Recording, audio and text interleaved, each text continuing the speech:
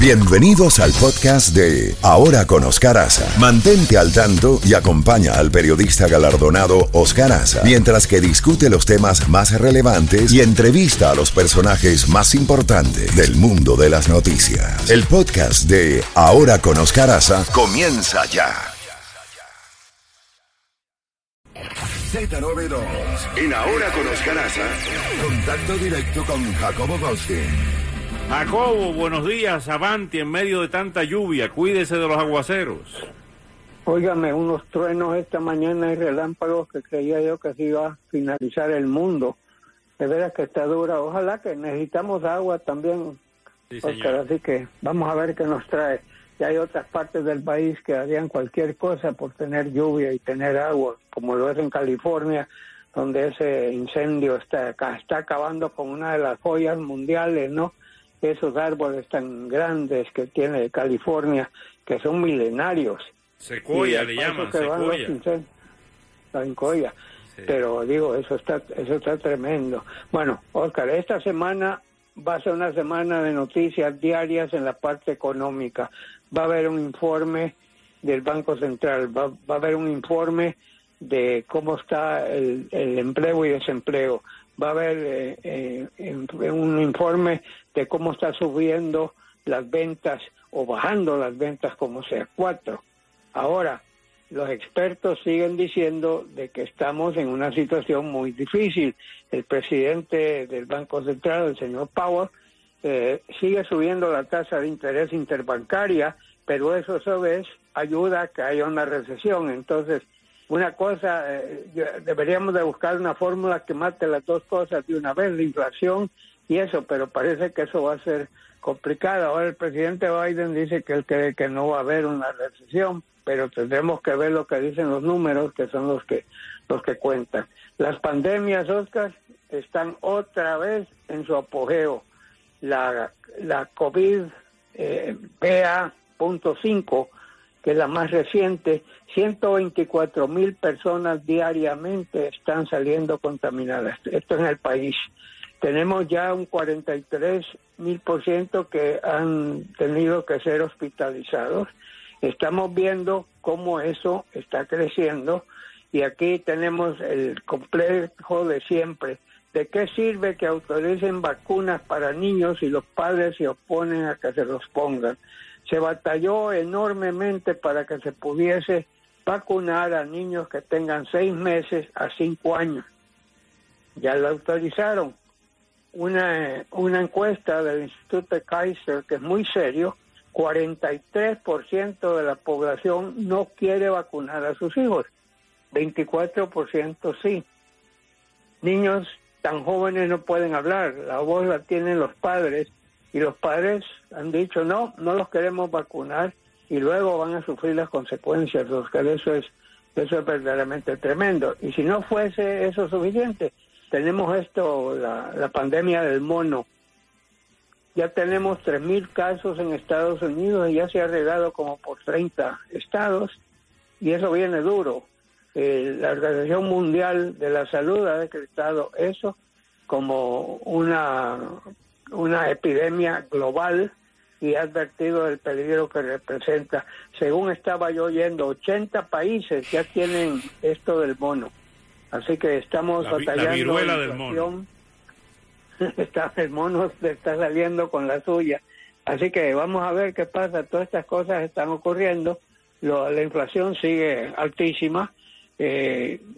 Como yo voy todas las semanas y compro algunas cosas, como compro las mismas cosas que me gustan a mí, puedo comparar lo que pagué la semana anterior que estoy pagando ahora, y es un constante aumento, en algunos casos reducido, en algunos casos verdaderamente altísimos, y esto está creando un problema muy serio al bolsillo de los estadounidenses. Sí, señor, sí, señor. ¿Qué más tenemos, Jacobo? El posible viaje de Nancy Pelosi a Taiwán está sobre el tablero y el propio presidente Biden dijo hace 2 días de que las Fuerzas Armadas no opinan que sería una buena idea que ella fuera a Taiwán. Ya China ha amenazado, el gobierno de Beijing, de que va a haber consecuencias si ella hace ese viaje. Sí, hay una cosa, Oscar, que es una situación rara. Por años, Estados Unidos reconoció a China y reconoció a Taiwán. Después vino un arreglo con China que iban a reconocer a China, con quien mantienen relaciones diplomáticas. Con Taiwán no tienen relaciones diplomáticas, lo que tienen son relaciones comerciales. Hay oficinas en Estados Unidos, pero no son ni consulados ni embajadas. No tienen inmunidad diplomática, son como cualquier otro país pudiese tener aquí grupos para impulsar el desarrollo en sus países, para impulsar el turismo, lo que sea. Pero entonces es un juego muy complicado que hacer con Estados Unidos. Definitivamente está ayudando a Taiwán. Taiwán es un país que se ha regado por América Latina, ayuda a muchos países. Lo digo por experiencia personal, lo he visto en Honduras, lo he visto en Centroamérica. Taiwán está ayudando muchísimo a esos países y está manteniendo relaciones. Ahí sí hay relaciones diplomáticas. Entonces, China considera que al ir Nancy Pelosi, que puede ir, pero como es la presidenta de la Cámara de Representantes, su presencia allí, China piensa que será considerada como un acercamiento diplomático a Taiwán. Y yo creo que Nancy Pelosi tiene que considerar esto seriamente. Por un lado no quiere salir como que la pararon de que no fuera, en otro lado debió haber pensado antes de decir que fuera, haber checado debidamente y no hubiéramos tenido este problema, porque Xi Jinping está con ganas. Si no se ha lanzado militarmente, ¿te acuerdas, Oscar, que estuvo creo que en los últimos 12 meses estuvo haciendo ejercicios militares frente a Taiwán a diario? Tenía aviones, tenía navíos de guerra cerca, sin bombardear, sin lanzar cohetes, pero ahí mostrando su presencia militar. Así que vamos a ver qué pasa con eso. Ayer vi una entrevista que le hicieron a León Panetta, que era el ministro de Defensa del gobierno de Barack Obama, diciendo que lo que se debe hacer en estos casos, en un tema tan delicado como el de China, es estar todos en la misma página, que no podía estar la Casa Blanca dando unas declaraciones, la señora Pelosi por otro lado dando declaraciones, y los militares, el Pentágono, dando declaraciones por otro lado. Que este gobierno tenía que ponerse en la misma página y con una sola voz determinar qué es lo que se va a hacer en este caso de Taiwán y de China. Correcto, yo sé que el Congreso está independiente del Poder Ejecutivo, pero en esto es un tema tan candente y hay tanto peligro de que China podría usarlo como excusa.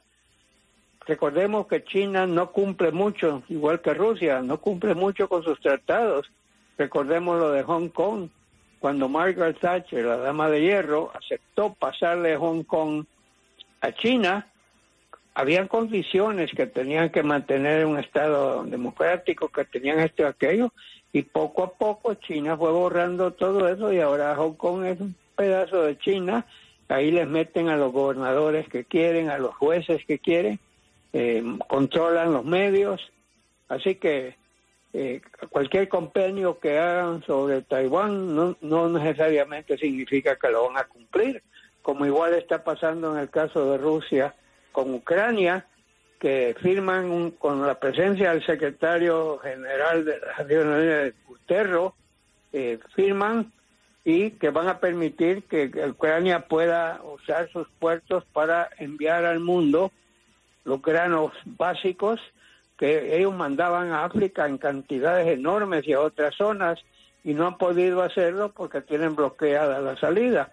Pues llegan a un acuerdo, lo firman, gran proyección mundial, y a las 4 horas están bombardeando a Odessa, que es el puerto principal de donde saldrían los granos, y eso es Rusia. Entonces, ¿cómo se les puede tener confianza?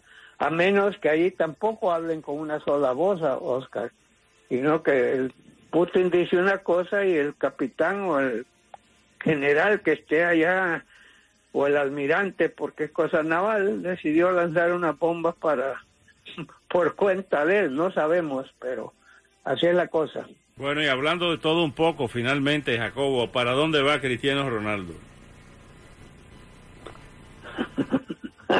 No puedo, no sé, honradamente. Yo sigo insistiendo que el deporte ya está totalmente comercializado. Les pagan unas cantidades gigantescas, Oscar, y actúan como primadonas.